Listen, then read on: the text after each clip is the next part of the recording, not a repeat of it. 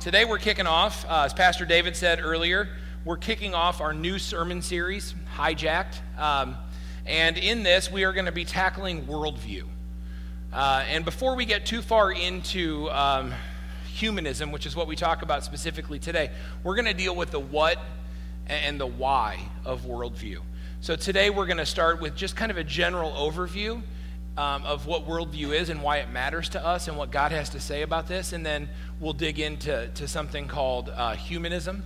And then over the course of the series, we're going to be tackling some different things that are starting to creep, not even starting, they've crept their way into the church. And we want to deal, right? We want to make sure that we, Christ followers, understand what God has said and why that matters. Okay, so that's what we'll be dealing with. Everybody has a worldview, right? Tribes in the rainforest, well-to-do politicians, idealistic college students, hardworking farmers, right? It doesn't matter. Everybody has a worldview. And worldview just simply is this. It's the way that we see the world around us, the way that we perceive it, and the way we process the world around us.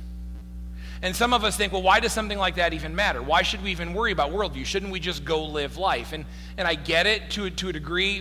That's not wrong. The problem with worldview is that it impacts all of us, even if we don't understand it. It's like a lens, right? If you wear glasses, you know what I mean. If you have contacts on, even better. But it's like this thing that's always there, and it filters, it colors the way that you process the world around you. Sometimes you don't even realize it's happening, because it just seems normal. It just seems right. Okay, and so this is the way that it works with worldview. And so it colors how we see things. It has an impact on how we figure out what it means when something good happens in our life. And it has an impact on how we figure out what it means when something bad happens in our life. And the way we interact with people that we like, and the way we interact with people that we don't like, and what our whole reason for being is in the first place. And so all of this has to do with the way that we see and process the world around us. And so worldview matters. For those of you here that are Christians, for those of you here that are sitting in here and you have said, you know what, I have decided to follow Jesus.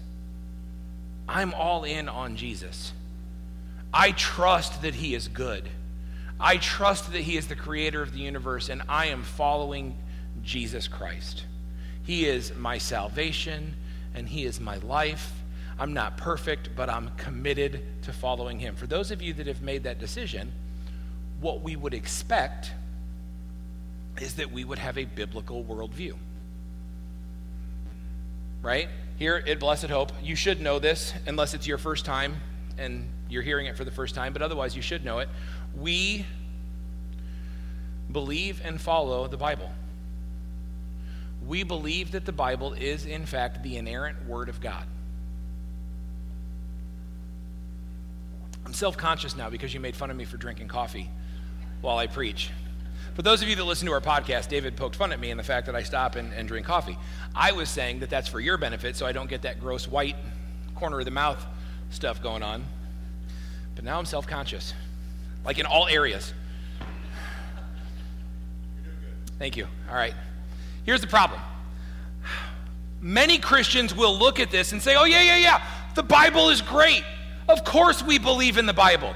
The problem is that there are a whole lot of Christians who will say, yes, the Bible is great. Of course we believe in the Bible. The problem is, if I haven't said it, you have no idea what's in here. I mean, let's just be, as Pastor David would say, let's just be blunt honest. If I don't tell you what's in here, or Pastor David hasn't told you what's in here, or some famous internet preacher hasn't told you what's in here, you don't know what's in here. So you're like, oh yeah, the Bible, that's the Word of God, we believe it. But the problem is you don't know it. And so it's not hard for the culture to start to hijack some of what is biblical truth and start to put a glossy sheen on it and make it look different and make it feel different. And of course, when the culture changes what the Word of God says, it always makes it easier. It never makes it harder. And so this has been hijacked. But here at this church, we believe this to be true. Our staff, our elders, Our leaders pride themselves on knowing and studying this word so that we stay true to this. It's a big deal and it matters. So here's what we're going to do. As we dig into this, I want us to understand that there is a biblical worldview, but it's been hijacked. And we need to understand, because Christ followers, most Christians, most people who call themselves Christians, do not have a biblical worldview. In fact, good research from the American Faith and Cultural Institute, and this research is led by George Barna, and if you know anything about research, we're good on research by George Barna. It's solid. It can be trusted. Good research that's a couple years old tells us that 70% of American adults, 70% identify as Christians. That's a lot, right? Like on the surface, that's great news. 70% of adults identify as Christians. Now, here's where it gets wonky. Out of that 70%, only 48% agree that they want to have a biblical worldview. Right? That means out of the people that say I'm a Christian, at least a quarter of them say, I don't care what the Bible says, I don't want to know what the Bible says, I don't need to follow the Bible in the way I live. That should be a red flag right away, that we're not sure when they say, oh, I'm a Christ follower, that they really mean it. Because if you're going to say, yeah, I want to follow Jesus, I just don't care about the things he tells me, that's problematic. But it gets worse.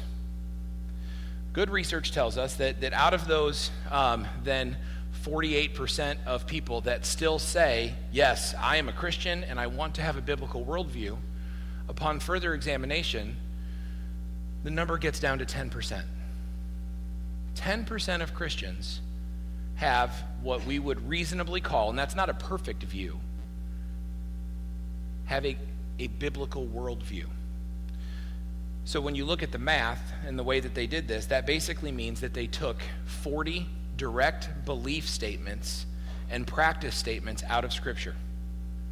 And out of 40, if you got 32 of them that you agreed with, that's 90%. If you got 32 of them that you agreed with, they would say, okay, you are a disciple and you have a growing biblical worldview. It may not be perfect, but you're growing. 10%. Let's put that in perspective of Vinton. We got about 5,900 people living here.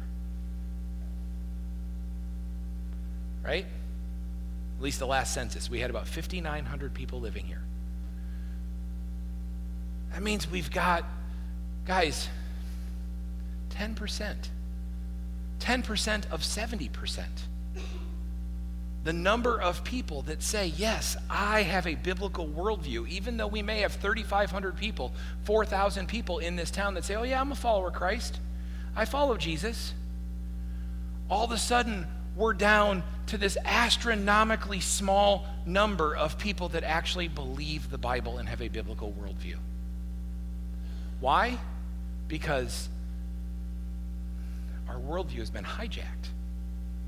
That's why a series like this matters, because can you imagine what it would be if 70% of Vinton believed what God said in his word? Can you imagine the kind of place that we live in if 70% of the people in Vinton, Iowa believed what God said in his word? Guys, it would be ridiculous. We wouldn't be singing songs about bring your kingdom here. We'd be singing songs about take your kingdom over there, because it's here and it's in power and it exists and we need to invade. Listen, this matters. It matters, right? So we need to understand, what does God say and how has it been hijacked? All right. There are three different kinds of worldviews. They're simple. There's a biblical worldview, which is we view life through the lens of God's word. There's an anti-biblical worldview that says we refuse to believe that the Bible is God's word and we refuse to believe that we should follow it. I want to say this about an anti-biblical worldview. People that hold to a staunch anti-biblical worldview, listen very carefully to me, please, they are not our enemy. Many of us are good at treating them like they're our enemy. They have not been radically changed by the power of the gospel of Jesus Christ. They fundamentally believe differently than we believe. They don't have a foundation. The Holy Spirit is not living inside of them. It makes sense that they wouldn't believe the things in God's word because they don't necessarily believe in God, or at least not the God of the Bible. Okay, these folks that have an anti-biblical worldview, they are not our enemy. They are our mission field. We're not mad at them when they don't believe the things the Bible says. But we're evangelistic, we're salt, we're light, we get in the community, we try to spread the love of God with no strings attached, and we try to share the gospel of Jesus Christ in ways that matter. We're not mad at people. Whenever we say we're going to have a series or sermons or something on worldview, people automatically start to think that we're going to rail against everybody that thinks differently than we do. Listen to me. People that don't view the Bible as the inerrant, authoritative Word of God, they are not our enemies. They are our mission field. And if we are going to convert them or persuade them or challenge them with the gospel, it's going to happen through love, it's going to happen through respect, and it's going to happen through intentional outreach and relationships. Holding up a picket sign, stamping your feet, and getting louder will do you zero good. That's not who we are. Okay? So there's a biblical worldview where we view life through the lens of God's word. There's an anti-biblical worldview where we refuse to believe any of the Bible. And then there is a confused worldview. Now this is where our biblical worldview has been hijacked. And this is frankly, I would say, what I struggle with at times and what I would venture to say many of you struggle with at times or even today. And a confused worldview is where we take what we know about the Bible, what we know the Bible says, and we start to mix it because we don't know the Bible as well as we should, and sometimes we just don't like what it says. We start to mix it with other important sounding things. So the things that my friends teach me, the things that my teachers have taught me, my professors at college, the thing that I heard on the internet, because the internet is always true, the thing that my parents want me to believe, whatever it is, I take what little I know and I start to add. Pastor David used the descriptor of a buffet, right? So I put my salad on my plate. I don't know why you would go to a buffet to eat salad, but it happens, right? So I put my salad on my plate, and then I start to pick and choose what else I want on it, right? So I've got a healthy foundation of iceberg lettuce. I know. And then I want beets. Who puts beets on a salad? Well, stop it. Right? But I might take some radishes, right? Definitely a lot of cheese. Bacon bits? Yeah. Right? And so I craft my salad from this buffet line however I want. Right? That's what we do with our worldview. We start with what we think is a basic Christian worldview. The things we know, the things we remember that we were taught, that we liked. And then we start to craft it with other things that sound good, with other things that are palatable, with other things that seem like it should make sense. And funny, we play this game, right, where maybe I've said this before, maybe you've said it before, but, well, you know, the God I serve would definitely think this way. Right? And so we start to pick and choose because you're like, well, if this is the way that, I'm an enlightened person, right? I know stuff. I'm fairly intelligent, not like all the way intelligent, but fairly. I went to college. I've talked to people. And so I think I'm a relatively good person. And so I think, well, if I'm fairly educated and I'm relatively good, then if this is something I think is true, then God must agree with me, so I'll put that on my salad. And this is the way that we walk through it. But the problem is, of course, that's how it's been hijacked, right? So here's what we're going to do. We're going to dig into the Word of God and we're going to see. But before we start, I want to say this. There is an obvious problem that happens for the church when people claiming the name of Christ speak for the church and they say things that aren't true. That's not rocket science, but that's how a confused worldview starts to break denominations. It's how a confused worldview starts to split the church to what we would call now a conservative church and a liberal church. The problem happens when we start to allow people to speak for us in the name of Christ when they're not speaking true things. Preach it, right? Audrey's with us. So we're going to dig in here, and we're going to start specifically with humanism today, because humanism is the foundational, fundamental flaw in thinking that leads to all other confused worldviews. Okay, that's why it goes first. That's why we start with it. Humanistic worldview says this: we all have our own truth, and it's equally valid. Now, on the surface, we would say that's kind. That's polite.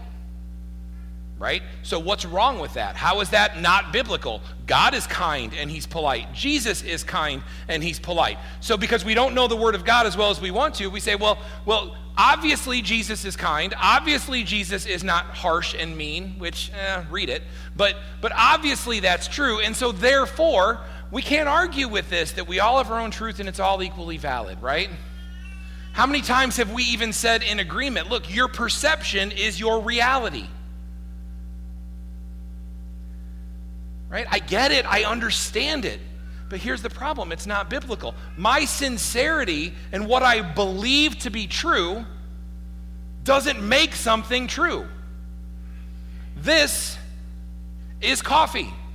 I am convinced it's coffee. Somebody else could have put something else in there, and I would be sincerely wrong. Right? I can be sincere, but I would be sincerely wrong. Travis, I gave you $5. When Travis was 3, he was way into Buzz Lightyear.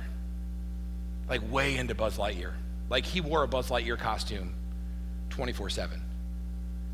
In fact, at one point he got so big we got rid of it and got another one.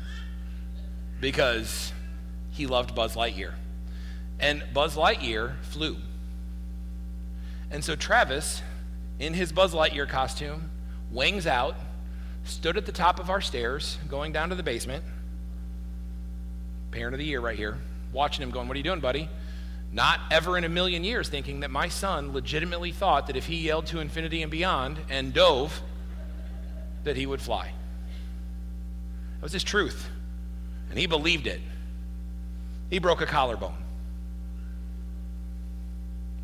Sincerity does not equal truth, no matter how much we wish that it did. Right? It just doesn't.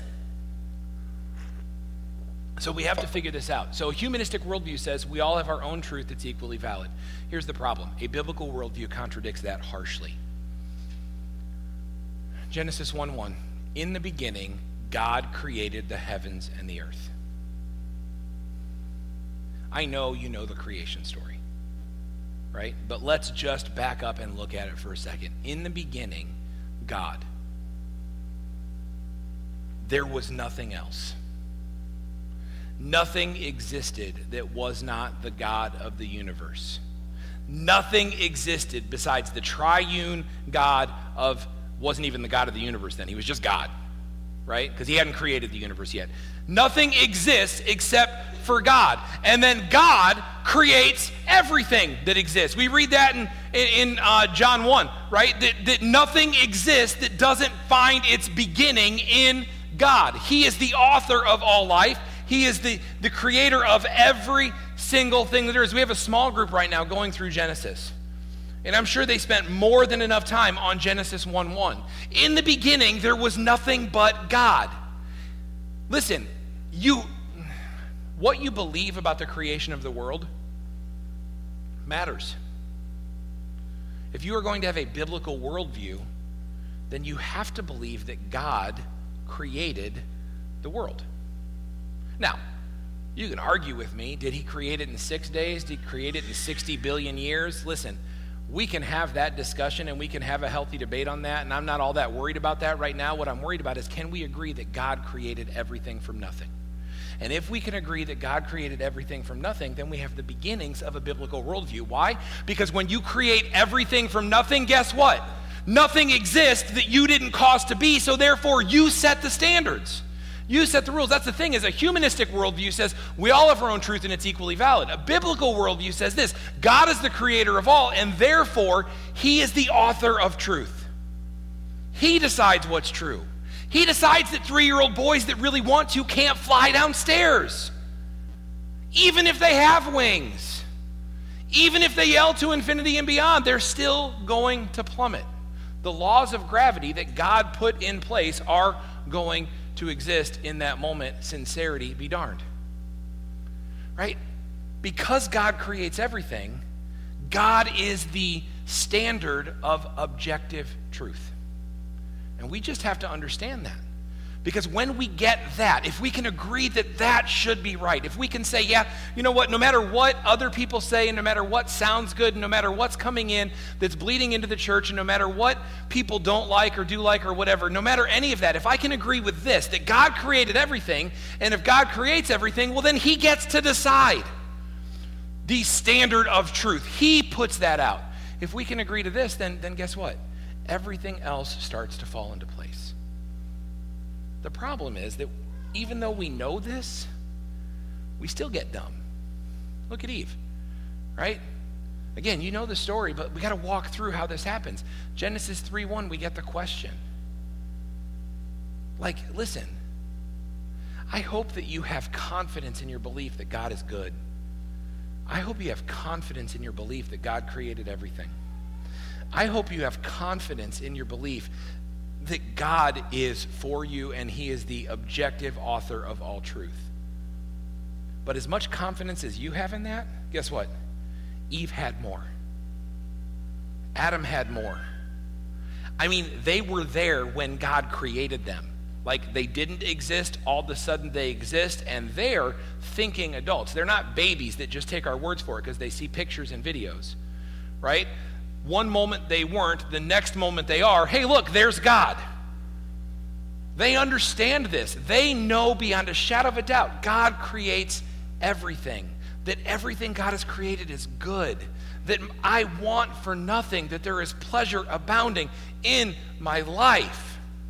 And yet, even there, Satan comes in with a question. Did God really say that you shouldn't eat from the fruit of any of the trees in the garden? And of course Eve says, no, God didn't say that. God said eat from everything, just not this one. And Satan says, well, that's because God's hiding from you. He's holding back. Because even though he says this is true, it's not true. You shouldn't listen. So what Satan is saying to Eve and Adam here is like, you know what? That God is trying to get in your way of getting what would really make you happy. And look at it. Doesn't it look good? Doesn't it look pleasing to the eye? Doesn't it look like it should taste delicious? And she saw that the fruit of the tree was good for food, and it was pleasing to the eye, and it was desirable for gaining wisdom, and so she took it. And she ate, and she gave some to her husband who was with her, and he ate. And here's the problem. Here's what happens. This is this fundamental flaw with the way that we're wired if we're not careful. This is how humanism creeps in to everything that we're about. We've decided that if it's pleasing to the eye and if it's pleasurable for us to have, then there's no way that a good God would tell us no. See, this is what we do. This is where we think we're being Christian, but really we're being agents of the enemy. Because we think it's pleasing to the eye, and it is good to bring me pleasure. And there's no way that a God of the universe would put something in front of me that would bring me pleasure and then tell me you can't have it. And so we just say, then it must be right. And so she took it and she ate it and she gave it to her husband who ate it. And we do the exact same thing because our worldview gets hijacked. Right? That's what the culture does, right? To believe that all of our truths and desires are valid and they're right. And if it's pleasing to the eye, then we indulge, whether God says yes or no. But see, we put a biblical spin on it. We put a biblical spin on it because we say, well, if it's good and pleasing to the eye, and if it will bring us pleasure, then the God I serve would want me to have it. The God I serve would never say no. The God that I love would want me to have everything that makes me happy. And this is where we live, and this is where we get off. And guys, it hijacks our worldview, and it's jacking with the church. Because we don't know the word as well as we should. And because we listen to people that speak with authority and assume they know what they're talking about. Listen, I've told you this many, many times, and I will tell you this many, many more times. Don't trust me. I mean, trust me. But don't take my word for it. Read the thing yourself. Like, I'm not giving you secret knowledge. I'm just telling you what's in here. Go read it for yourself. You don't just assume that I'm right because I say it. But what happens in this is we convince ourselves that either one of two things is true. Either God wants us to have pleasure, and so he just gives us everything that our heart desires because it's pleasing to the eye, or we go the other way and we say, well, God doesn't want us to have any pleasure. God just hates pleasure. I want to tell you from the beginning that the pursuit of pleasure is not the end goal of your life. That's the goal of humanism. The goal of humanism is the pursuit of pleasure at all costs. To enjoy and have pleasure in your life and to give you your heart's desire no matter what. That's not God's chief end for your life, but God is not opposed to pleasure. Look, Proverbs 17:22, a cheerful heart. You look at that in Hebrew, you know what that means? A pleasurable life. A pleasurable life is good medicine, but a broken spirit saps a person's strength. A pleasurable life makes a happy face. A broken heart crushes the spirit. God desires for you to have pleasure. John 10:10, the thief's purpose is to steal and kill and destroy. My purpose is to give them a rich and satisfying, pleasurable, full life. God is not anti-pleasure. God wants you to experience pleasure. Why else? I mean, how else do you explain the human body? Taste buds? Listen. Stuff tastes good. Right? Think about your favorite thing to eat and how good it tastes and the pleasure that it brings you. It's good, right? How many of you were thinking about pizza? You don't even get to talk, beet lady. Beets. No, my wife loves pickled beets. It's like two terrible beets and then you pickle them. Was it pizza? Who was thinking about pizza? Deep dish? Melanie, you and I, right here. Here's the thing, right? Taste buds. Why do roses smell good? God created us with sensory organs. Why does a back massage feel so darn pleasurable? Do we think that surprised God? Why is sex inside of marriage so fulfilling and enjoyable? God is not anti-pleasure. God is the creator and author of pleasure. But what humanism does is it hijacks it and it perverts it and it changes it. And it tells you that what your heart desires, even though your heart is wicked, right? That's not me saying that your heart is wicked and stupid, right? Isaiah says that. The heart is deceitful above all things and wicked. Who can know it? But because your heart wants it, you decide that God must want you to have it. No. Let's go back here for a second. So there's a couple of ways as we get, again, we're just talking about in general what a worldview is and how humanism has crept its way in. I want to give you just two concrete examples, and these are dangerous, and I'm going to do them anyway. So if you have a problem with something that I'm about to say, I hope that you will do me the honor of having a conversation with me about it later. Don't get mad at what I'm about to say and storm away and never talk to me again, right? Because what I'm telling you is very clearly biblical things, but they're challenging. Okay, so if you have a concern, share it with me and let's talk. But I want to share these with you. So there's a couple of ways that humanistic worldview has started to creep its way into the church and into just our culture in general. And I'm just going to share a couple with you. There are a lot more, but here's the first one. My body, my choice. My body, my choice sounds biblical. Right? It sounds biblical. And in a lot of ways, it is so right and in line with what God would say. Right? My body, my choice. Who do I spend time with? Who do I choose to surround myself with? That's my choice. Who gets to touch me? That's my choice. Right? What do I have to agree to or consent to? No, that's my choice. That is a very true biblical truth.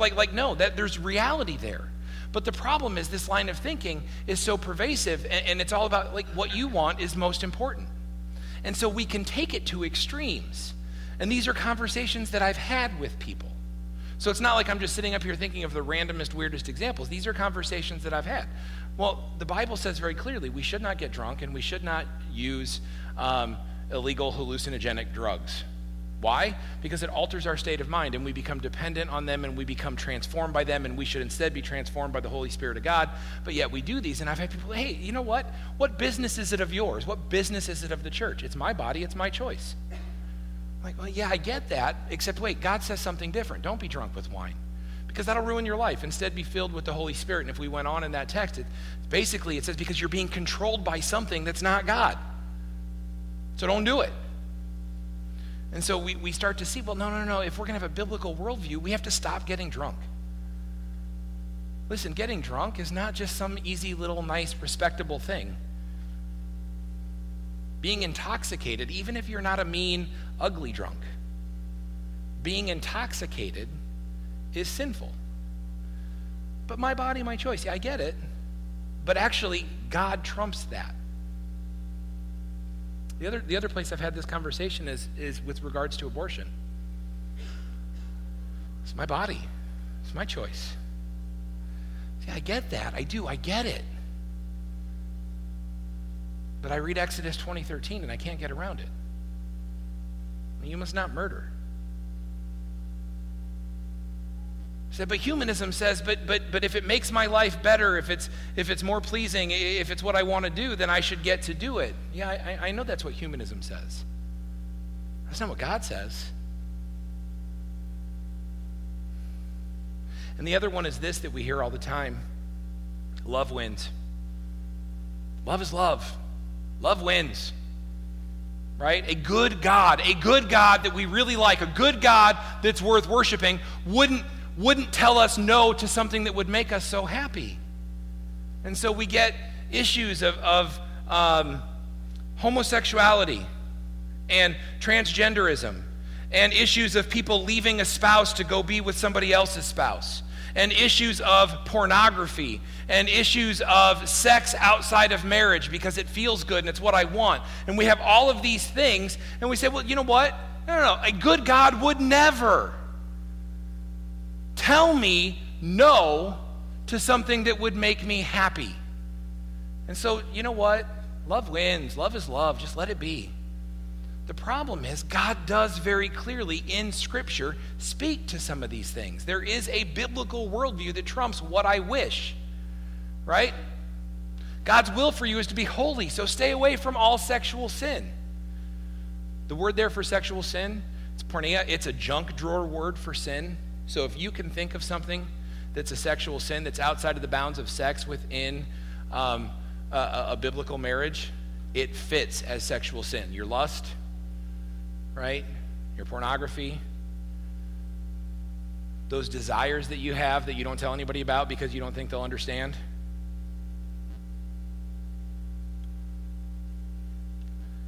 Marriage that's not between a man and a woman.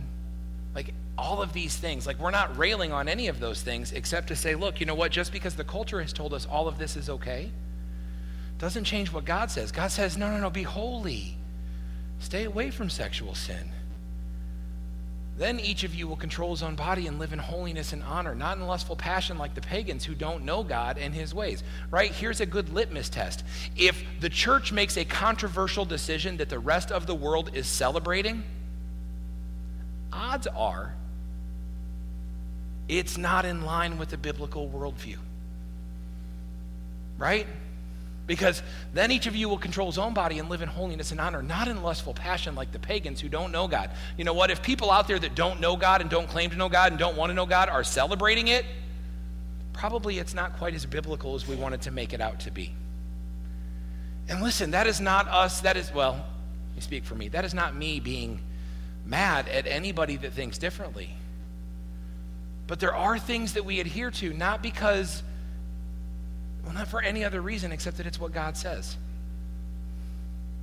Engaging in a biblical worldview means that we look at things the way that God does, even if we wish that he said it different. When it comes to people that struggle with same-sex attraction, I always feel the need to say this. I'm not mad at those folks, and here's the deal. I get it. And there's nothing about them that makes me uncomfortable, and I don't want to tell them no, because I get that the desire of their heart is this, that's what they think. They think this is what would make me happy, and to feel like the God of the universe says, no, you can't have the one thing that would make you happy, that sucks. And I get it. I get that it's hard. Listen, the only reason that we have to stand up here, the only thing that we stand up here and say, well, I'm sorry, no, it's because God says no. And we agree to have, when we become Christians and we say, thanks, Jesus, for saving me, I'm going to turn my life over to you now. It means that I'm going to follow what he says, whether it's what I wanted to do or not. And this is one of those ways. And so this is what we do.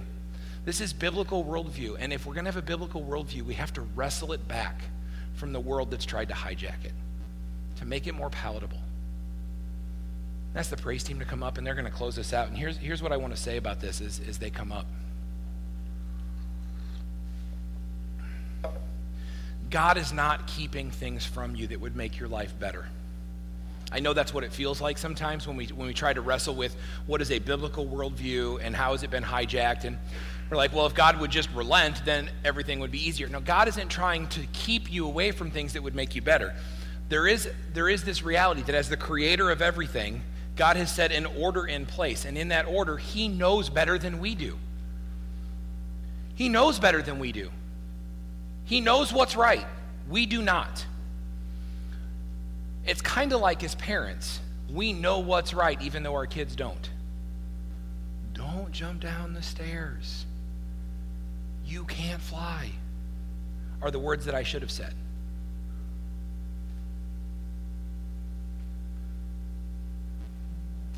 Think of it like the yard and the fence. Like if you have a house with a backyard next to a busy road, you're going to put up the fence. And you're going to tell your kids, look, play freely in the yard. We've talked about this before. Go play freely in the yard. Stay inside the fence. Why? Because as parents, we know better. We know it's safe inside the fence. We know that outside the fence there are things that will look to hurt you, things that may seem appealing. There may be that weird guy in the van that has candy and puppies. And candy and puppies look pleasurable. Who doesn't like to taste candy and who doesn't like to pet puppies, right? They look good. And in your heart, you're thinking, I really want to go see those puppies. I want to go touch those puppies. I want to get in that van. I know it's a weird analogy. It went too far. I know. Okay. Grace. But here's the deal, right? We put the fence up and we say, look, here's the deal. You may not understand why that's not good for you. But as your loving father, I do. I understand why that's not good for you. So stay inside the fence. And sometimes our kids might think, well, you're just trying to rob us of the freedom to go explore and live life and do what we want. Yeah, I get that might be how it feels. But it doesn't change the reality that I'm asking you to stay inside the fence because I know what's good for you. And if I know that for my kids, then think about the God of the universe who creates everything and orders everything and what he knows. And the fence he puts up and he says, you know what? Don't worry about what's out there. I know you think it might bring you happiness, but it won't. Play freely in the yard and enjoy all the pleasure I've given you here. Because I promise you there's a lot. Heavenly Father, God, we love you and we praise you and we just thank you for all things. We thank you that you are the giver of truth, the creator of all things, and that you have clearly told us in your word what's right. I pray that you'll help us as a body of believers to wrestle with that together and to commit and submit to you and commit to following truth wherever it leads. God, we love you and we praise you. Amen.